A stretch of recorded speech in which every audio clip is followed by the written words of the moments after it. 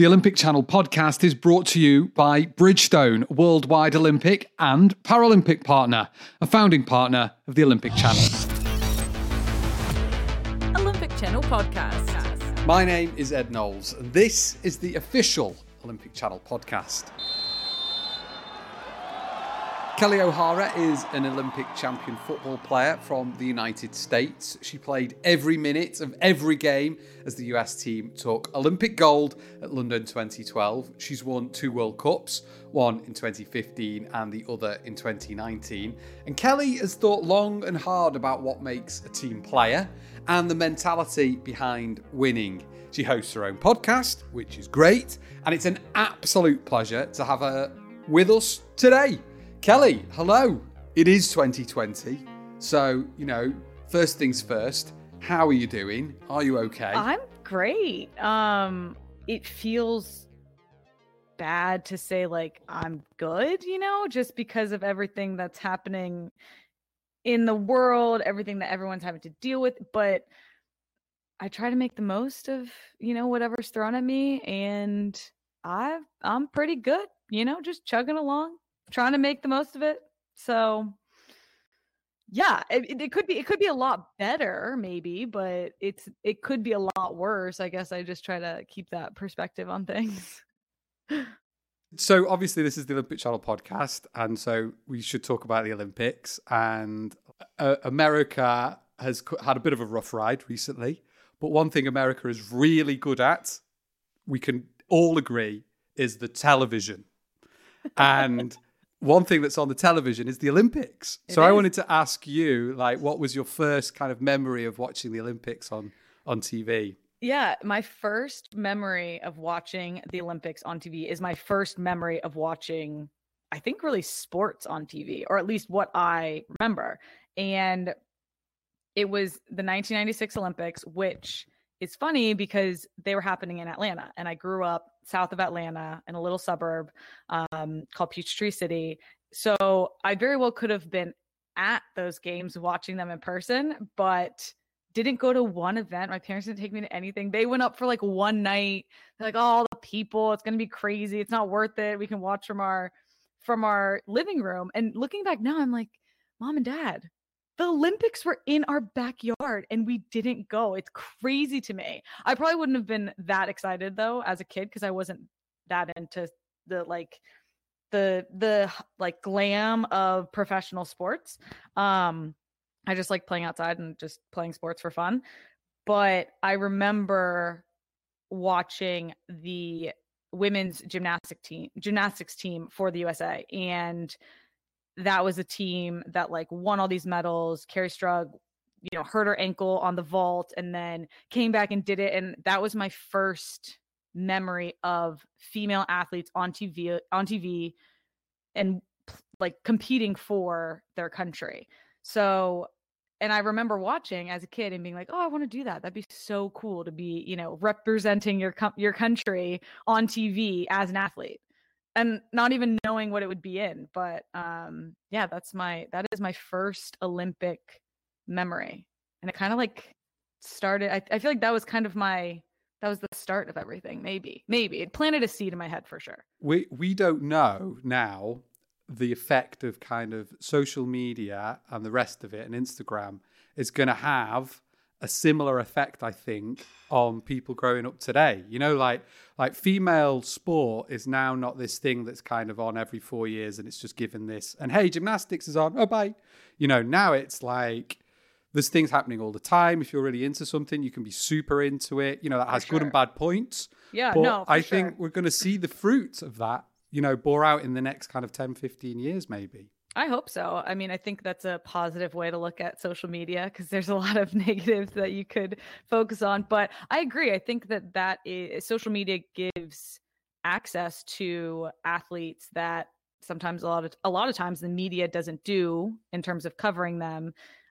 Like you said, in the past, it's been every 4 years. You see swimming, you see gymnastics, you see track and field, but these sports are going on all the time. And the fact that younger athletes can follow these people consistently, I think will hopefully create a better future for all sports, and especially women's sports. from that moment where you were watching that as a little girl to being on the plane, London 2012, that's exciting, right? With all your friends as well.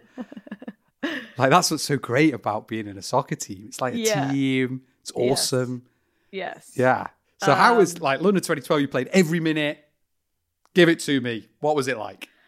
Oh, man. 2012. That was a little girl's, my little child, Kelly, dream come true. And it was crazy because I was super young then. Like, it was my maybe my third year really with the national team and out of college, and not even, I guess, second year. But I was I was playing a new position, so I was like stressed over that. And two, we had some players on our team that I knew it was probably going to be their last Olympics, and who had been on the team for so long and won so many things and were these legends. And I was the one, one of them starting now, and was shouldering the weight of like, okay, you're contributing to winning this tournament. Don't mess it up for these older players. Like, that was a very real feeling the whole time for me.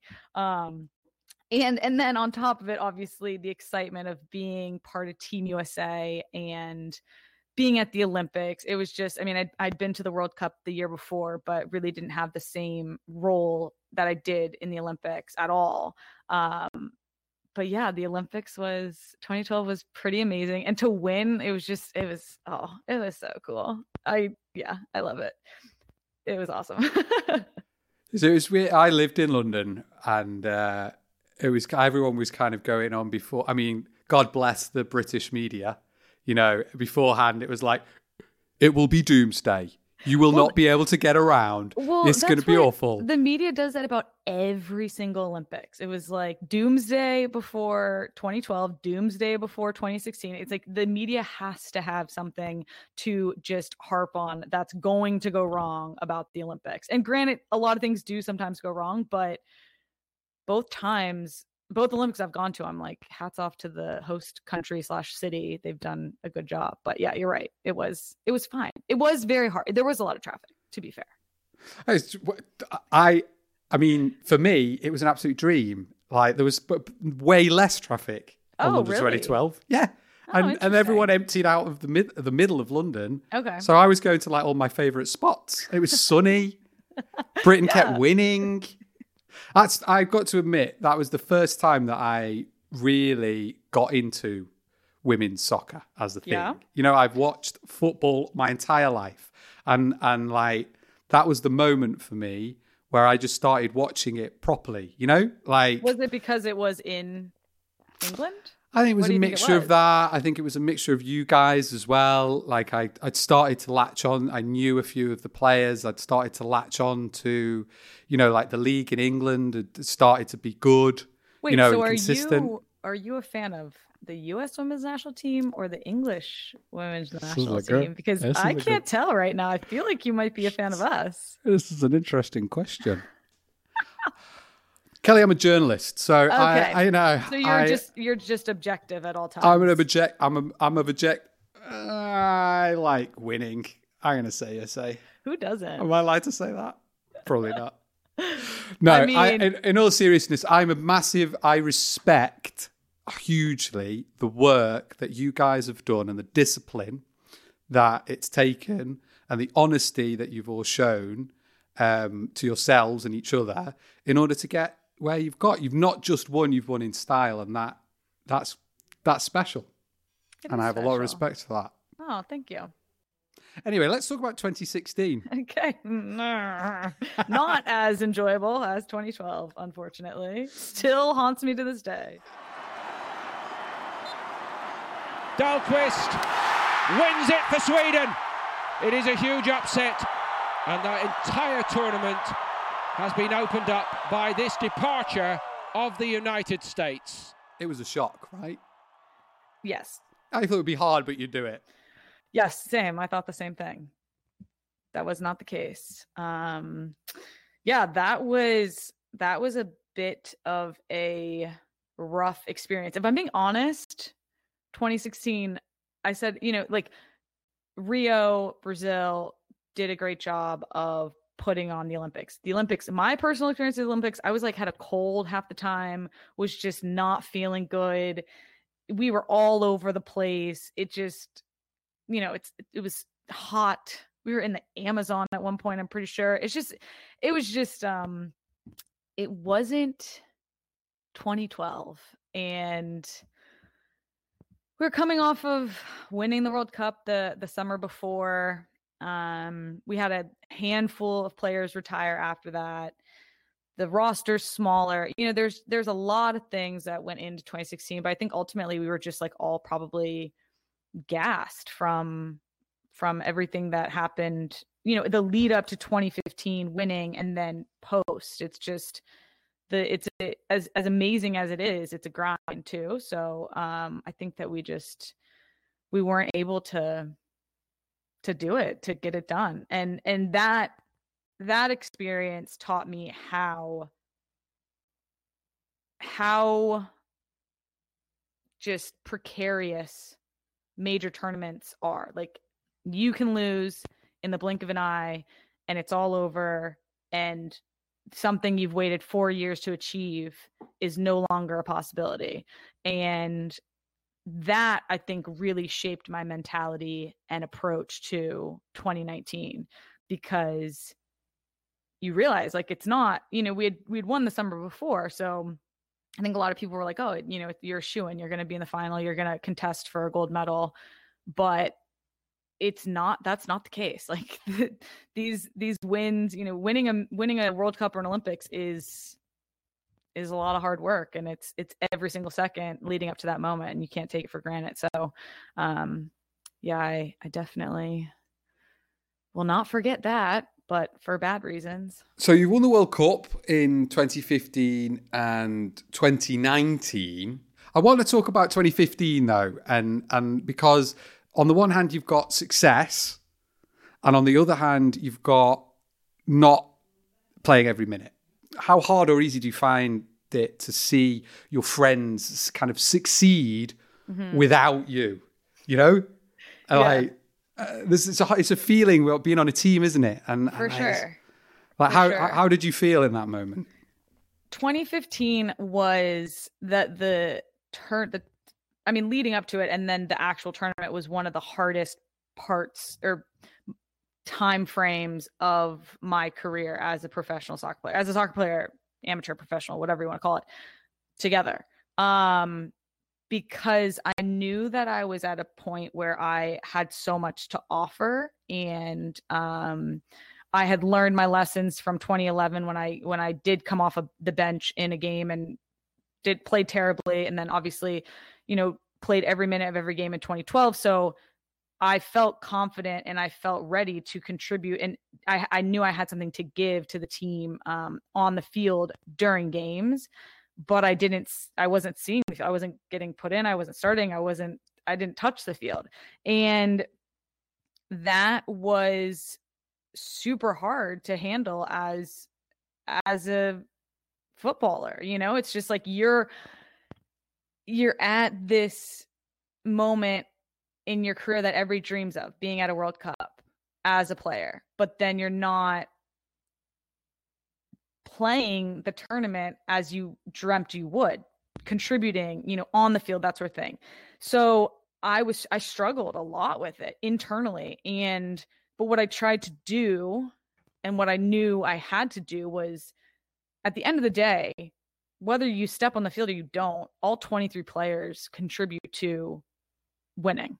Like, there's no other way. Like, you cannot tell me any other way, because I've been there. I've seen it. I know. I've played so many different roles during so many different tournaments that every single player, from the number one starter to the last person that's going to see the field, contributes to the team's success. And I knew that regardless of whatever role I had found myself in, which at the beginning of the tournament was a bench player and a training player, I was like, I'm going to play this role to the best of my ability, because that's all I can do. I have no other choice but to just do this as well as I possibly can. Even though I wish I was doing something else, I can do this, and this can help the team, and this can potentially get us to a World Cup that we haven't seen in years as a country. So it took me a while to like get to a place where I was so bought into this idea of playing every practice like it was the World Cup final. And I did that because I was like, I don't want to be in the position in 2011 when I got thrown into a game because I didn't think I was going to go in at all. And I was caught off guard and I wasn't ready. I want to be ready so that if my name does get called, I'm performing where the team needs me to perform and where I want to be performing. So I just attacked every session like it was the final. And it eventually paid off. Jill saw that fire and was looking for a player that had that come the quarterfinals when we, there was yellow card suspensions with Pino and Cheney, and they needed to start some new people, and number got called, got put in at outside mid instead of outside back, and was like, all right, let's do it. And, we went on to win, and I'm so thankful that was my story of 2015. Like I could look back and be salty about it, but I'm not at all. I'm thankful because I feel like it taught me a lot, and it taught me the importance from making the most of every situation, controlling what you can control, and truthfully just being a good teammate, what it takes to be a good teammate. Yeah, it's such a hard lesson to learn. I like that I can just imagine like taking yourself away, like, come on man, you've got to be positive about this, even though like the other half of you is like, I just want to fly.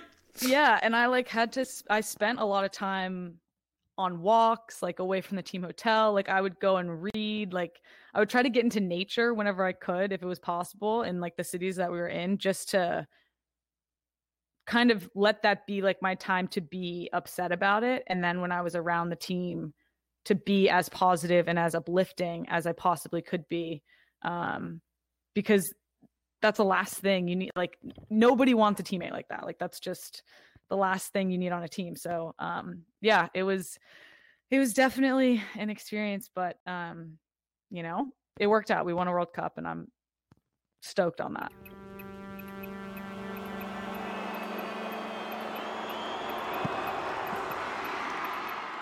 In 2019, I don't want to be like grandiose, but I feel like that was a huge moment for not just women's sport in the USA, but for women's sport global. Agreed. Like it's the ticker tape parade. It's Pino's swag. It's the whole team acting as a unit. It's all like the stars performing when they needed to.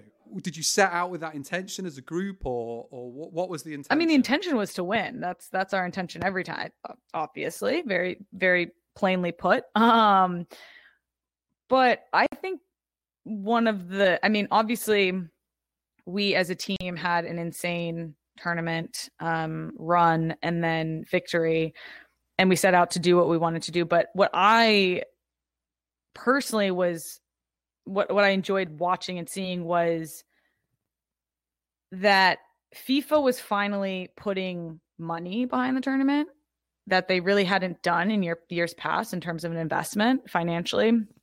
And you saw what the return was. You saw the viewership. You saw the number that came out of it, and it just was it goes to show, like you're saying, we're here to stay. This is worth investing in. This is just good entertainment. Like people want to watch this. If you give them access to it, if you allow it, if you provide the platform and the space, people want to see it, and they will. So I think that we proved something that we've a lot of people have been saying for a long time, and that's people want to watch. People love this. So I personally really enjoyed seeing that, and it was kind of just like reassurance in what we as a team have been fighting for a long time. So it was nice. It's really easy to say, and I always thought that I was being authentic,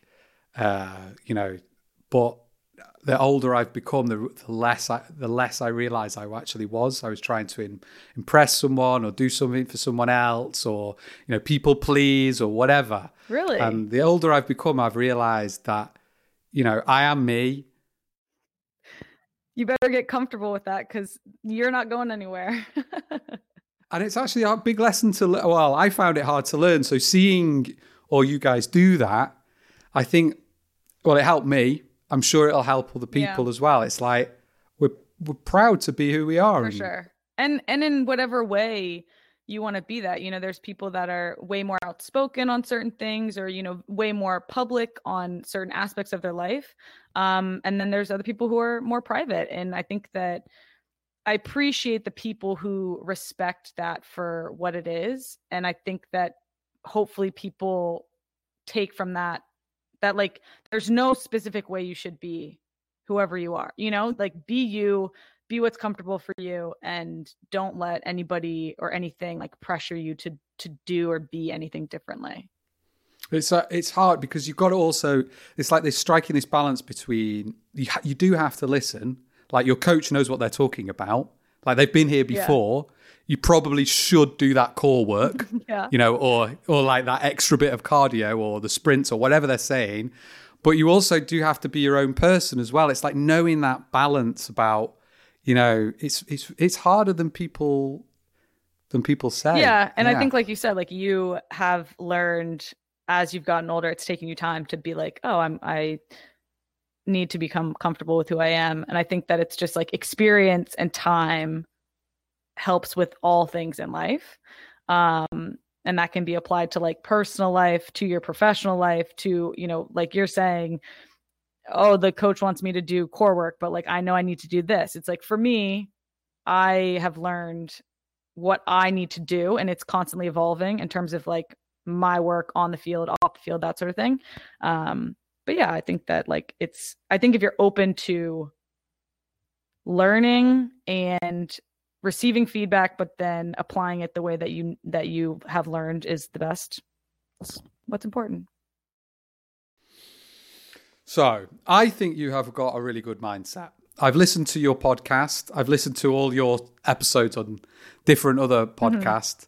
Mm-hmm. And the reason is because I think you've got a good mentality, because you can talk about it. You can, you have the vocabulary, like you actually want to talk about what's going on in my mind. Sometimes I do. Yeah, I think you have. So I wanted to ask you, like, do you think that a good kind of elite Olympic mentality can be learned, or is it kind of natural? And if it can be learned, kind of where should we start? Great question. I do think it can be learned, because I one of my favorite books is called The Power of Habit. And I actually read it leading into the World Cup this past year, and it like blew my mind. I don't know why, because I mean, there's complex subjects that it covers and it explains them very well. But the fact that like we are just habitual creatures, and I think that like a learning or a winning mentality can be learned.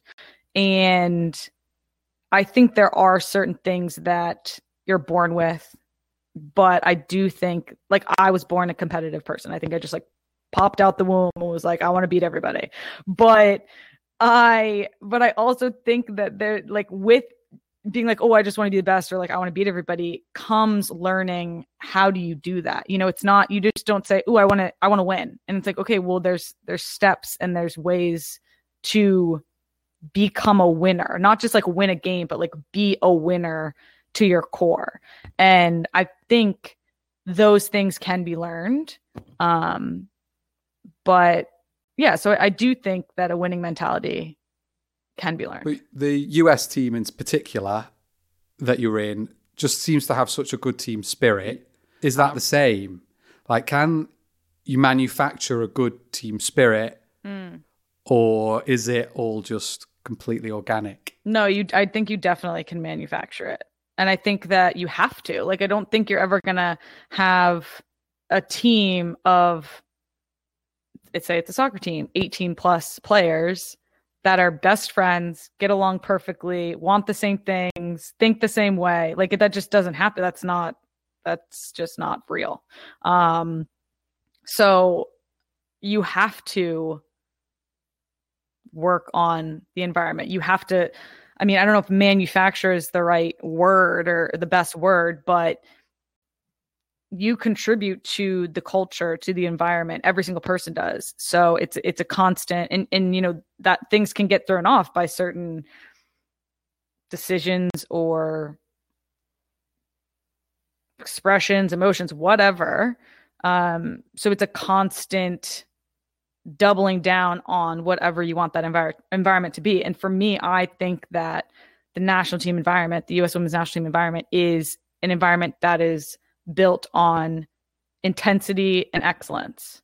And I actually was thinking about this last camp, and it was just, that is who we are. Like, that is our DNA as a team, but it's not something that is just a given. It's something that happens every single day on the training pitch, no matter what. And you have to be working to that, towards that, and committed to it every single day, or it's not going to be, that's not going to be the environment.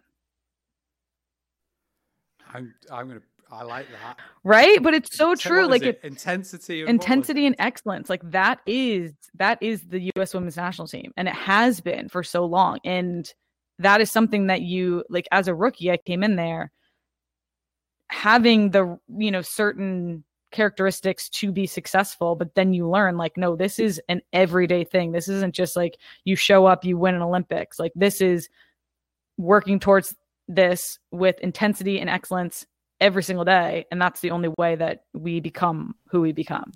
That's got me excited. I can't wait to start shouting that. Right? Doesn't that get you fired up?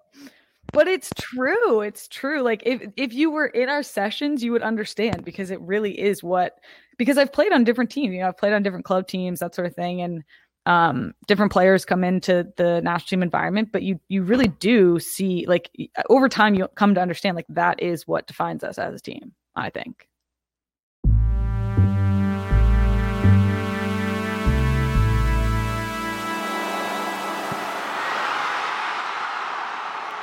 You started this podcast.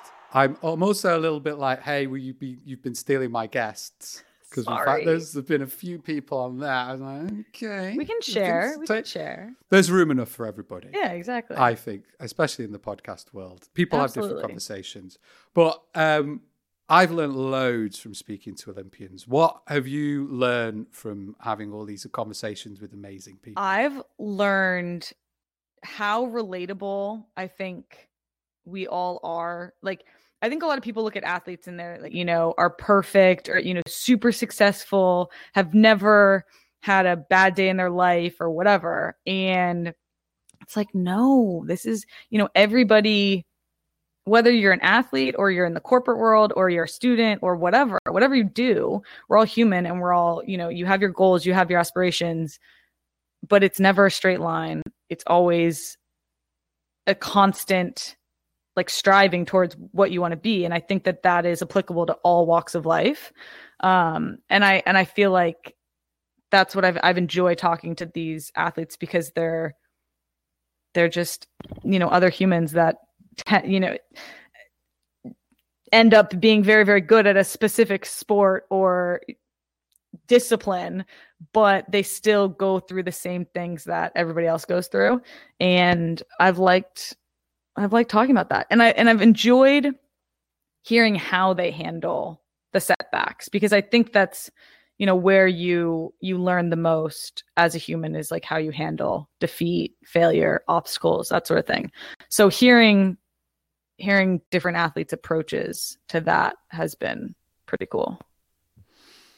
I think it's been really good, because you've created like an atmosphere where there's an instant respect because of you know, who you are, what you represent, what you've won. You know, you're in a good place, but you're not like 55. You know.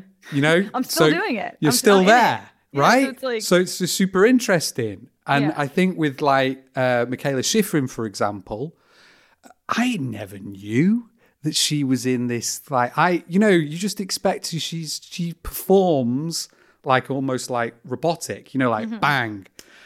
But yet she the warmth that came through in that interview in particular, and the all the stuff that was going in her head during the Olympics. Like, what?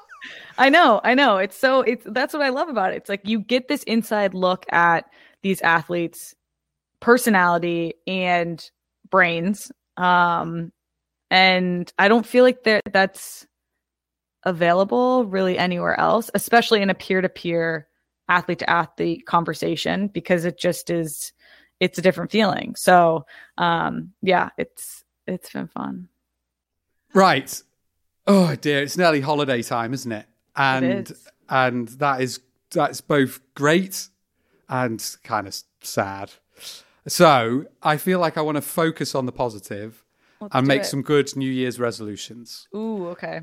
So I'm just asking people who clearly have they got their things together better than I have, about what I should be doing. So what is a good New Year's resolution? Do you make New Year's resolutions? Yeah. And what should, maybe if we can't think of one personally, maybe we should give one to the world. Like, what should be the world's resolution? Ooh. I love that. I think I'd love to give the world a New Year's resolution of let's all be kind to each other, or kinder. Just be kind. Be nice. It's not hard to be a nice person. And it goes a long, long way. I think that would be it. I think it's like, I don't understand. I nearly got a t-shirt printed just be kind in summer. It's like, really, that's it. That's all it takes. If you don't have something nice to say, don't say anything at all. That's what my mom always told me. I also think if you've got something horrible to say, go write it down. Yeah. It's absolutely fine. Go write that thing down, as much bile as you want, but don't put it on the internet like that, or send it to whoever. Yeah. Just write it down. Take a beat. Yeah. Take a second. Take a deep breath. It's all. Just be nicer to each other. Challenge time. So let's finish off. I mean, this particular episode of the podcast has been, I've shouted a lot. I know my wife is going to tell me that straight away as I work out the door. Like, that poor lady. Does that mean it's a good episode, though, if you shouted a lot? I have no idea. All right. I don't know. Your guess is as good as mine, mate. I don't know. I've had a good time, so, that's all that matters. That's all I need. She said it. So, one word to describe Carly Lloyd. Lethal. Alex Morgan. Left foot. That's 2 words, but I think that's hyphenated. She's going to fume. She's like your best friend, and all you've got is Well, left I don't know. Are we foot. talking on the field? Or are we talking as a human? Like, what are we talking about?